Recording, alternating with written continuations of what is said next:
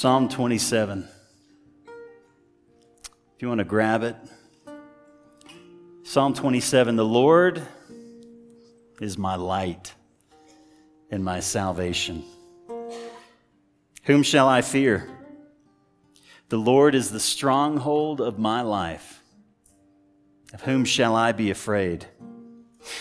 Verse 2, when evildoers assail to eat up my flesh, my adversaries and my foes. You see, it is they who stumble and fall. Though an army encamp against me, my heart shall not fear. Though war rise against me, yet I'll be confident. See, one thing I ask.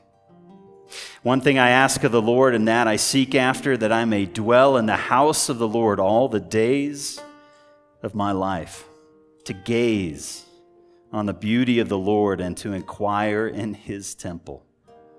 For he will hide me in his shelter. In the day of trouble, he will conceal me under the cover of his tent, and he will lift me high upon a rock. And now my head shall be lifted up above the enemies around me.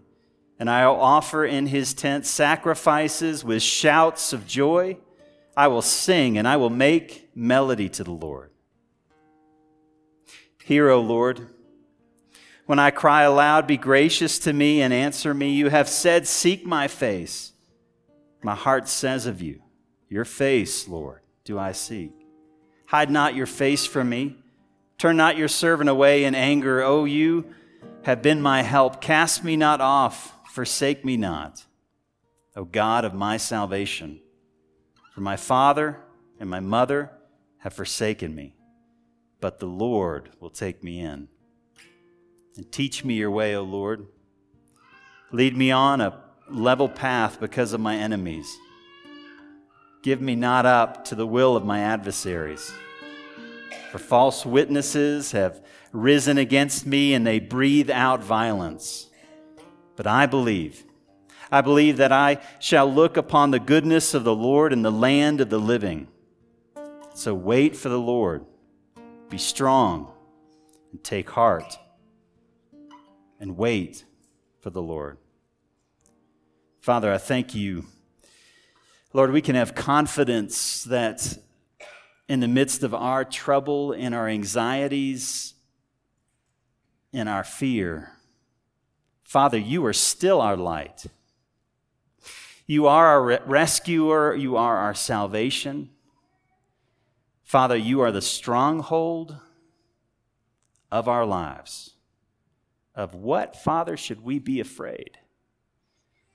Lord, as we come to your word and as the Spirit that indwells within us has inspired this word, Father, would you make it alive to us today? To seek your presence, Lord, to know that you're with us. And Lord, from that you would teach us your ways and guide us in the paths of righteousness, not for us, but for your name's sake, Father. Lord, may this be a time in which we dwell on holy ground because you've met us here. Father, we love you and we thank you in Jesus' name. Amen. Psalm 27. One thing I ask,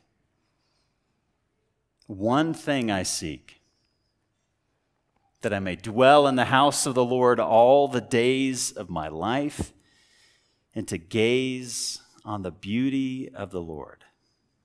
David is dealing with a bad day. I don't know if you notice that, verses 2 through 3, he's dealing with an incredibly bad day. I know all of us have stress, but David has more stress. Unless you're a king overseeing a kingdom with borders that are surrounded by enemies that are constantly invading. See, unless you have family dynamics where your son has raped your daughter and then sought your life and actually dethroned you for a period of time. See, unless you have that kind of stress of leading a nation, being a sovereign over your own state with family dynamics that are absolutely upside down, The stress that David encounters in this psalm, the stress he encounters in his life is overwhelming. And some of you may be coming today and you're carrying some of that stress. You know, the fears of life, the anxieties, challenges, missed opportunities, broken relationships, sadness, grief, all the things that we carry in our heart that we walk into with, and they don't suddenly vanish, right, when you cross through the thresholds, even though you may greet somebody who's kind and considerate and loving. We carry that stuff in, but how do we address that in the presence of the Lord? See, there's a problem that David is facing, and it's the anxiety and the fear in his own heart. And so jump with me in this text and look in verse 2. The way that he describes his situation is like a pack of wolves. That his enemies are not just against him. They're not just tweeting things on Twitter or posting things on Facebook. He describes them as a pack of wolves that are seeking to devour his flesh. And so he says to the Lord, when evildoers assail me to eat up my flesh, my adversaries and my foes, it is they who will stumble, it is they who will fall. Though an army be encamped around me, verse 3, my heart shall not fear. The war arise against me, yet, notice he says, I will be confident. And yet, notice in verse 4, the one thing he asked for. You know, if I was David, I'd be like, God, wipe them out. You know, they're my enemies. They're a pack of wolves. They're unrighteous. Can you just wipe them off the face of the earth? But instead, he says, there's only one thing I really need. And the one thing I need in the midst of my anxiety is to gaze on the beauty of the Lord. My heart doesn't intuit that. Maybe you do, but that's not where I go. You know, typically in times of trouble, what I'm going to is, God, give me this day my daily bread. Take care of my needs. You know, watch over my life. I get in prayer in those times of trouble, I can spend 30, 40 minutes just on me. God, this is the stuff I need you to fix. These are the people I need you to address. See, what David reveals is in his time of trouble, instead of spending 30 minutes on himself or spending 30 minutes on what he needs, he's spending 30 minutes gazing on the beauty of the Lord. And according to this psalm, it doesn't look like he has that much time. He's already in a tent, and his enemies are surrounding him. That's not a place of security and safety. The last time I was in a tent, they weren't very thick. The walls are not impenetrable. But instead, he's saying in verse 6, hey, my head's going to be exalted. I'm okay because the presence of the Lord is with me. See, David is facing a problem in his life, and the question becomes, what is the solution? When it comes to the anxiety, when it comes to the fear and the danger that surrounds him, what is it that David seeks? And the last question we're going to ask is, how can we get that in our own life? When we come to the Word of God, what we do is we're coming to a mirror. In part, the Lord wants us to see ourselves, to see our reaction, to look at David's reaction and to say, hey, that's not me. That's not how I respond. When anxiety comes, when fear hits, when trouble strikes, how does your life look different than David's? And then in that moment of self-reflection to say, Father, would you give me a clean heart? Would you allow my heart to reflect what you're revealing to me in your word? See, David's facing a problem, but he's also turning to a solution in verse 4. There's one thing he wants. And I love how he describes it. He says, what I want is to seek your face. Now, when we think of the presence of God, what we call that and what the Old Testament calls that was the face of God. Because when you met with somebody in a personal way, you had to meet them through their face. When somebody talks to you, it's odd if they're speaking to the back of your head. Because see, person happens when we communicate face to face. And that's what David is saying to the Father. He's saying, God, I want to meet your face. I don't want to just meet your power. I want to meet your personal presence. Because he says that, I want to dwell in your house. Now, what does that mean? It doesn't mean he wants to do 24/7 church. He's not saying I want to become a priest or a Levite. See, that was their role in the Old Testament. They would literally dwell in the house of the Lord. They would be in that tent of meeting. They would be in the tabernacle, the temple. They would be the ones that would enter into the presence of God. And on one day, the high priest would enter into the Holy of Holies to offer a sacrifice for the entire nation. You see, David is not literally saying, I want to dwell in the church or in a building. Because God says, even when the temple was built, that God's glory cannot be contained by the hands of men. And so when we think of the presence of God, and when David says, I want to seek your face, there's two ways that the presence of God is described in the Bible. The first is the omnipresence of God. That God is everywhere, always in his fullness. That we're sitting here today in Evergreen, Colorado, in Bergen Park Church, and God is in his fullness always and forever in this place, just as he is at the corners of the universe or to the ends of the earth. The omnipresence of God is always with us. That's not what David's praying for here. When the scripture says, hey, cast me not from his presence, your presence, it's not describing the omnipresence of God. Because God is always in his fullness in every place and in every way. See, instead, what he's describing is the second aspect of God's presence, which theologians call the manifest presence, the special presence. And in a face-to-face encounter, you may call it the personal presence of God. See, what David is asking for is an experience. He's asking for an encounter with God. Moses said something very similar. He said, Father, show me, God, show me your glory. Allow me to see the intimacy of your face. Show me the true reality of your character. Manifest your presence with me. See, that's what David's asking for, because in the midst of trouble, anxiety, fear, he's saying there's really one thing we need. We need to know that God is with us. And more than that, we need to have a personal encounter with God in such a way that his presence overwhelms our troubles. Are you with me? We need not just to have an intellectual understanding. That starts there. That's important. You got to understand who you're connecting with.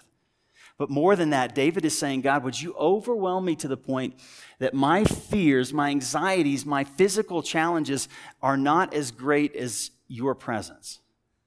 And would you allow me to kind of live there for the rest of my life? Have you ever been there?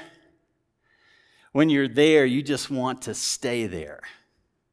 The challenge is remaining there. Because what David is describing is not a one-time experience. Though it was something he needed in a specific moment, he's describing a lifestyle. It's a lifestyle of seeking the presence of God. And then beyond that, anticipating that God is going to show up. And it truly is an experience because look at verse 8 and the way that this language flows out. It says in verse 8, God is speaking, you have said, seek my face. And then notice how David responds. It says, my heart says to you, I will seek your face. Your face, O Lord, I will seek. The invitation in verse 8 is to his heart. The heart is the center of the human being. It's the soul. It's the totality of who we are. That God is making a personal invitation to David to say, David, come into my presence. I want to meet you face to face. And David responds with a prayer, praying in God's will. I want to seek that for which you have sought me. I want to seek your face. And then notice when that happens, when the presence of God comes, in verses 5 and 6 and following, what he describes is the overwhelming reality that when God's presence fills his heart and his mind and his soul, the results that flow out of that are amazing. Notice this, for he will hide me in his shelter in the day of trouble. Now, I love the honesty of Scripture. It's not Pollyanna.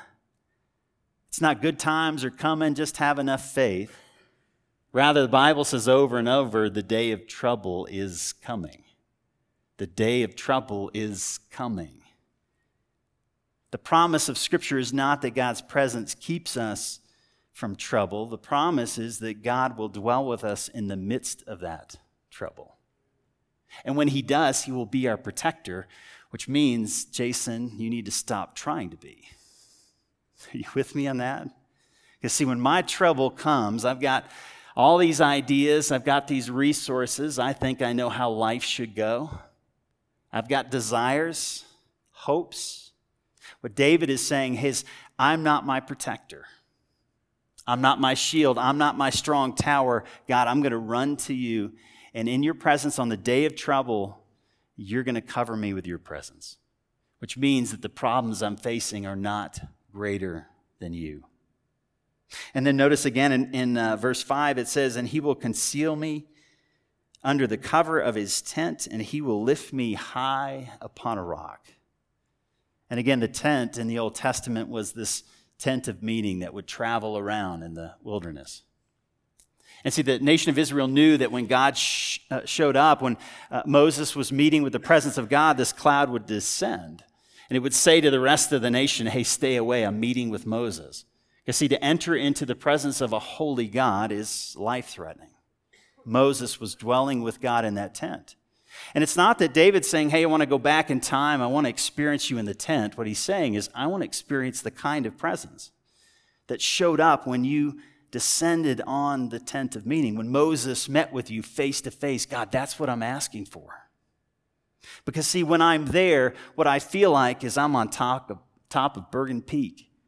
I'm high upon a rock. My troubles are now down in the valley below. I can see what's taking place. And see, my situation hasn't changed, but the countenance of my heart, the confidence of my faith is growing.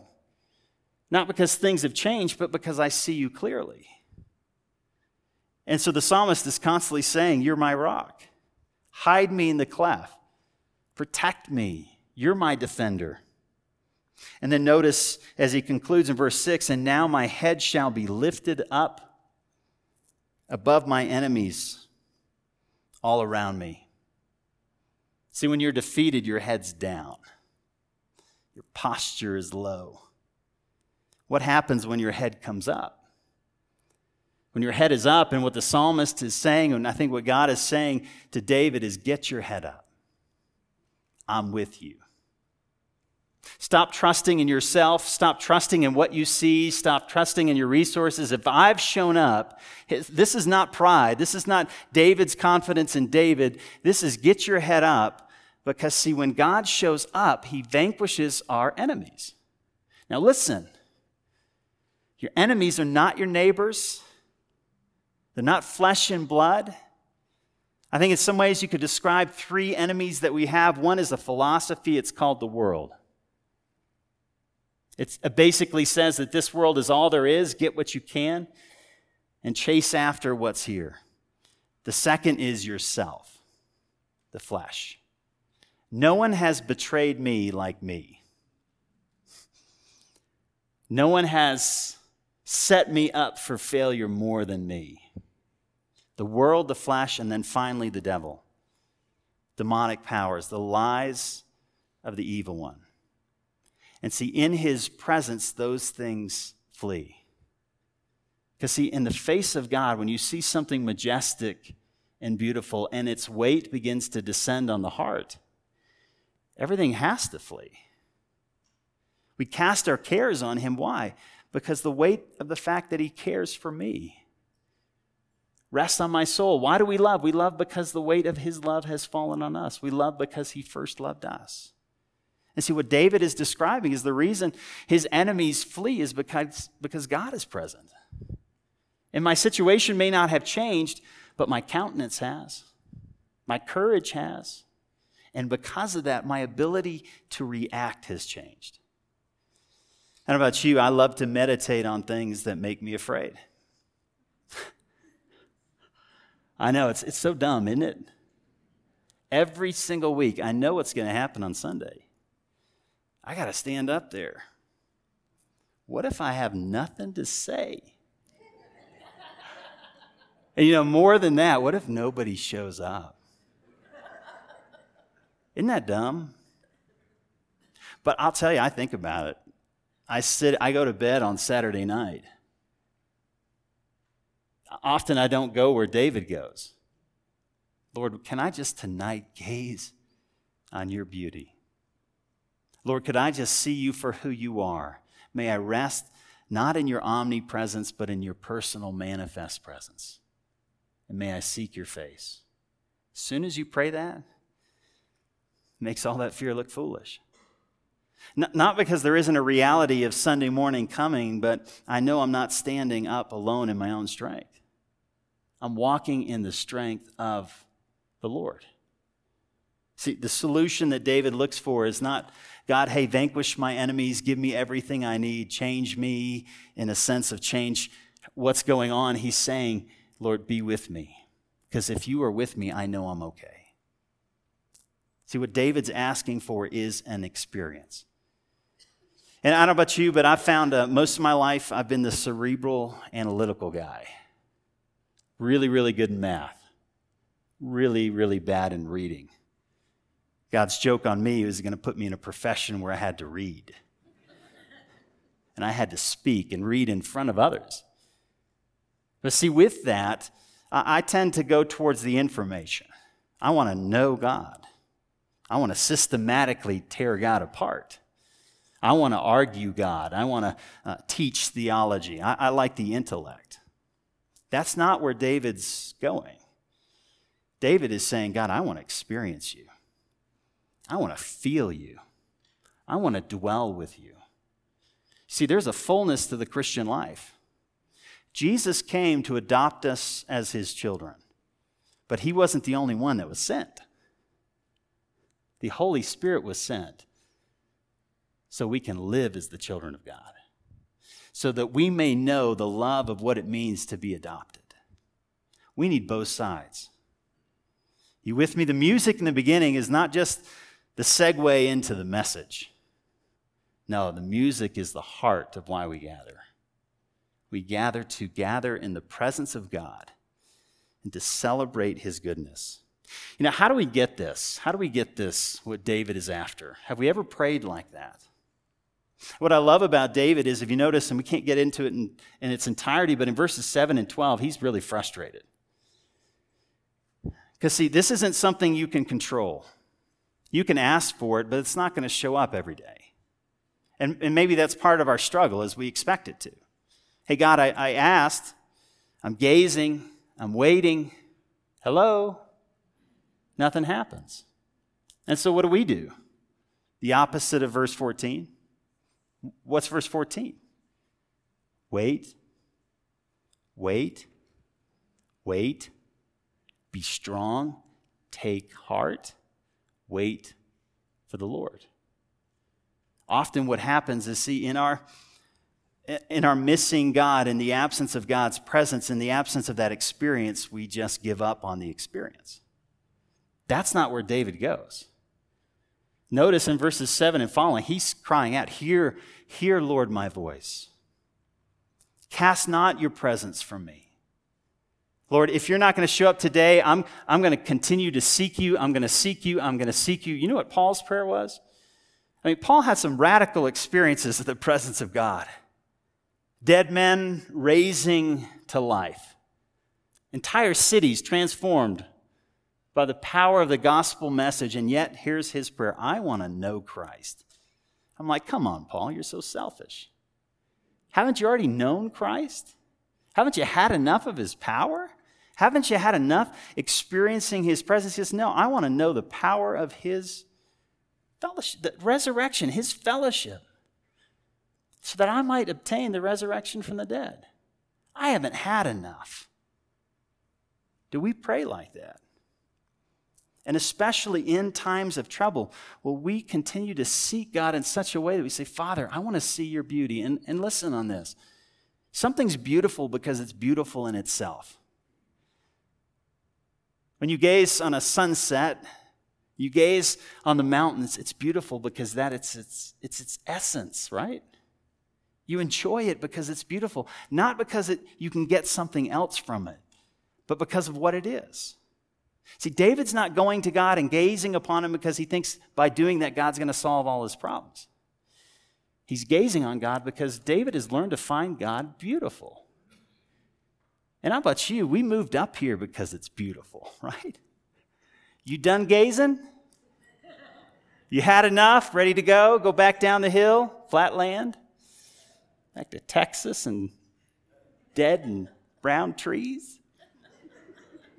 I've only been here 10 months. I'm not done gazing. I haven't even started gazing. How much more beautiful is the person of God? David is gazing, saying, Lord, I'm not giving up. See, first thing I think we have to understand if we're going to seek this is we have to know what it is that David is asking for a personal encounter with the living God. Now, how do we get this? See, if we want this, how do we get this? On the one hand, I think you've got to persevere, and that's what he's saying in verses 7 and following. Do not give up. Persevere. It's not always going to come the same way. Not every morning is going to be Shekinah glory, presence of God, angels singing.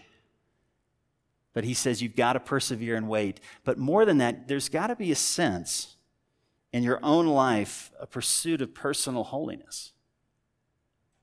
God doesn't show up just to show up. He shows up to those who desire him. And if you desire God, it means in your heart of hearts, you want to be like God. You want to follow him. And that was Jesus' really invitation. Come, follow me. Watch what I do. Follow me, pursue me, put me first. And likewise, when he says, one thing I ask of the Lord, that will I seek, to inquire in the temple. To inquire is to ask. It's to get prophecy, to get truth. Or guide me in your truth. Guide me in the way I should go. He says it again in verse 11.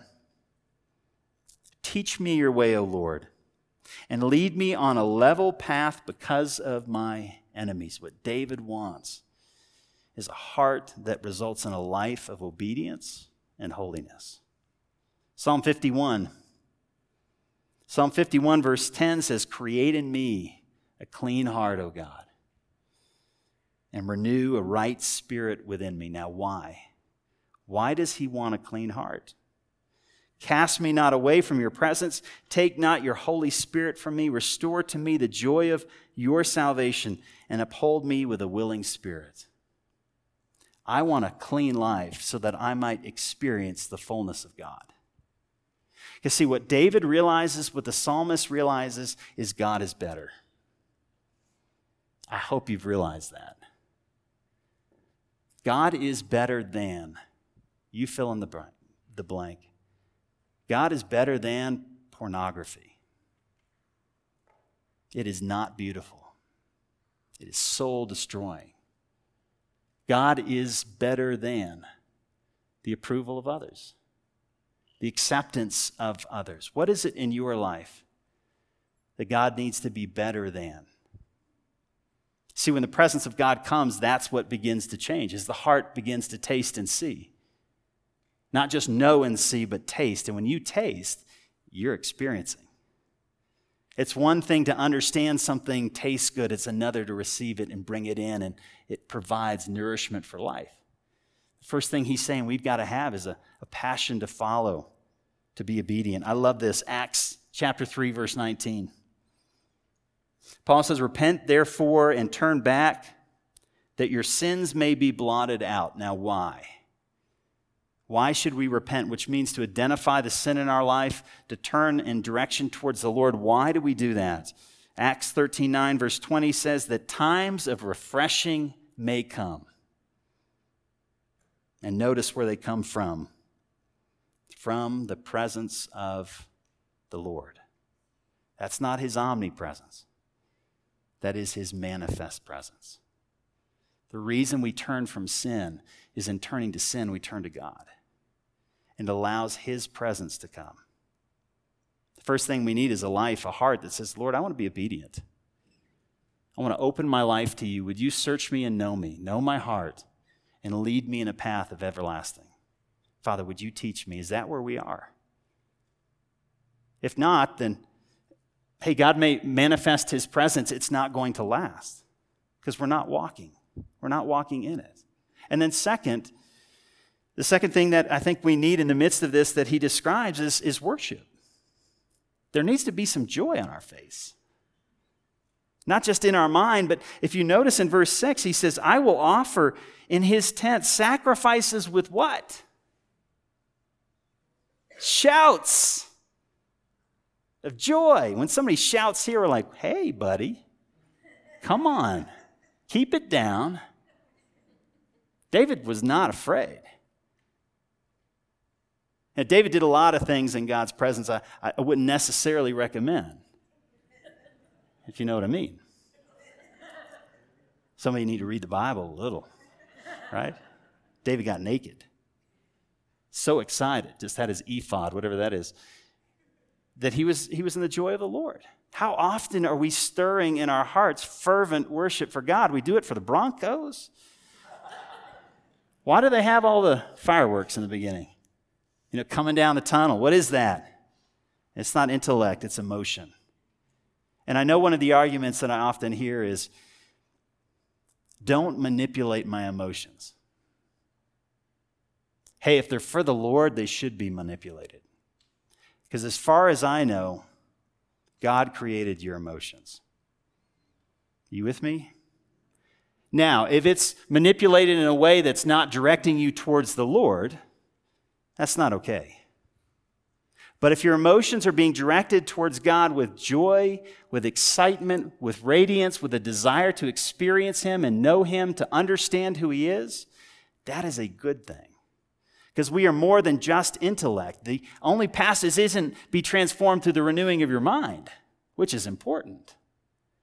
But we are also soul and emotion, and there are times where we need to fervently worship the Lord, even when we don't feel or think we need it.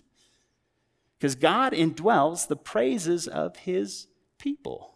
Are you with me? There are times where we need to come in here with anticipation, even if we don't feel it. Because when we do that, we get our emotions up so that our mind might engage with the truth of God's word. Because God has created us to be more than just intellectual. And understand, all of us redline at different places. Understand that? It doesn't look the same. And so don't look at someone and say, oh, hey, they're worshiping and that guy's not. That's not what I'm describing, because all of us have a different level and a different volume and a different place. But if we haven't pushed ourselves beyond our flat line, then maybe we need to begin to engage God in ways that move us. Are you with me? Scripture says, raise up holy hands. If you've never done that, you may try it. Not to suggest that somehow that's greater than laying down prostrate before the Lord. There's different expressions of worship, but we have to come in with anticipation and fervent joy, even if it's not what we're experiencing in the moment. Sometimes our heart has to lead so our mind can go. Are you with me? We've got to enter passionately. And so the psalmist is constantly telling us, make a joyful noise to the Lord, all the earth. Serve the Lord with gladness. Come into his presence with singing. And so there's a pursuit of holiness. Second, there is a passionate pursuit and worship of God. But finally, and this will help those that want to engage the mind, there needs to be meditation. The psalm opens with, blessed is the man, blessed is the woman who doesn't walk in the counsel of the wicked, or stand in the way of sinners, or sit in the seat of mockers. But our delight is in the law of the Lord. In the midst of David's trouble, notice in verse 1, what does he meditate on? I'm not in darkness. Notice verse 1, you are my light. Man, my heart right now, God, is dark. I can't see. I don't know the next step to take. I don't know where I'm going. I don't know what's going on. But Lord, you are my light. And then what does he say? My salvation. You can rescue me. You're the stronghold of my life, Father. I'm not going to be afraid. And then verse 14, wait for the Lord, right? Hey, if it's not coming, be patient. Wait for the Lord. And then notice what he says. Be strong. Take heart. If you know your Old Testament, that is a phrase that's been repeated from God to Moses, Moses to Joshua, Joshua to Israel. Take heart. Be of courage. God is with you. What's David doing? Listen, to get that experience of his presence, he's meditating on who God is. He's reminding himself of everything that God has done. God, I've got confidence because I've seen you at work. And that's why the earliest creed that we have is in 1 Corinthians chapter 15. And with this I close. The first thing that we have is this little statement, reminder, almost a song, as if you might say, of what we need to hide in our hearts in the day of trouble. And Paul wrote it this way: I deliver to you what is of first importance, that what I also received, that Christ died for our sins in accordance with the Scripture. He was buried, that he was raised on the third day in accordance with the Scripture, and that he appeared to Cephas, and to the 12, and then after that he appeared to more than 500 brothers. It's written some 20 years after the resurrection of Jesus as a creedal statement to hide into the heart. Say one thing, there's one thing I need to remember: Christ died for my sins. Whatever's happening to me right now is not out of God's punishment. It may be his discipline, but God loves me. He died for my sins. And then listen, he rose from the dead. There is a power in God that overcomes sin and can overcome the challenges in my life, but I need to walk in the truth of that. I need to be reminded of who he is, and then to live out in a passionate obedience to follow after Christ. Hey, this morning, would God be our vision? Not the vision of a preferred future, but would he be our vision? You guys want to come up? I want to pray for us. Father, I thank you that you challenge us to gaze. You challenge us not just to study, which is so vital, and not just to meditate, which is important, but once we've spent time in your presence and in your word, to allow our emotions and our affections to be stirred and to gaze on that which is beautiful, which is your presence, Lord, in the midst of our trouble. And I pray, Father, I know there's so many that to this could seem like a false hope. I don't want to get my hopes up. I don't want to trust that is true, that you could meet me, Lord, in the midst of my anxiety and fear. But Father, would you, through the power of the Spirit, usher us into a better word, a better presence. Through the power of the Spirit, you remind us we're the children of God, not because we've done things right, but we've put our faith in Jesus, and now covered with the righteousness of Christ, we're secure and sealed with the Holy Spirit, that we're already yours. We belong to you, and we're secure within Christ. Now, Father, through the power of the Spirit, would you begin to open our eyes to see you for who you are, to walk with you in a way in this world that we find you beautiful first, and we seek first your kingdom, and then we trust that you're going to take care of the rest. Father, today, be our vision so that we can walk with you in this world, that others may know the joy of seeing your beauty. Thank you, Father. Would we stand in response and worship? It's a beautiful old hymn. This was one of my grandmother's favorites. Be thou my vision. I'm dedicating this to Colleen Skewscox. My best friend just lost his mom tragically. She just fell asleep and didn't wake up. So they're playing this at her service.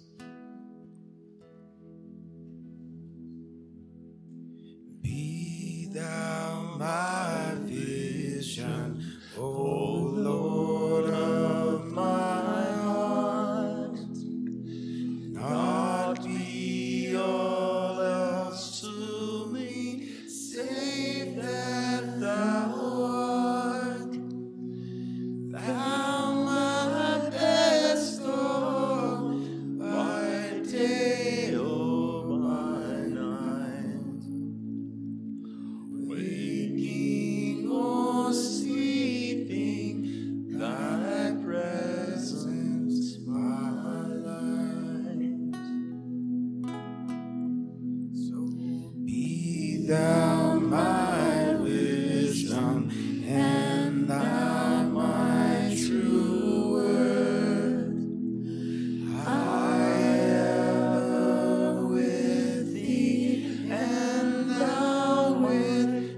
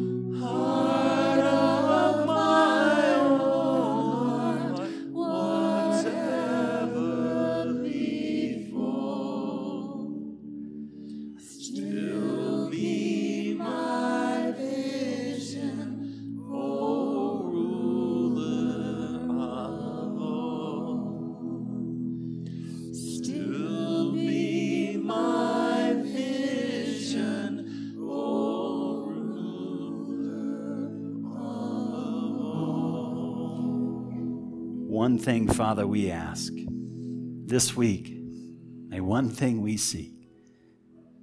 Teach us to dwell in the house of the Lord. Father, to teach us in the day of trouble to seek, to gaze upon your glory.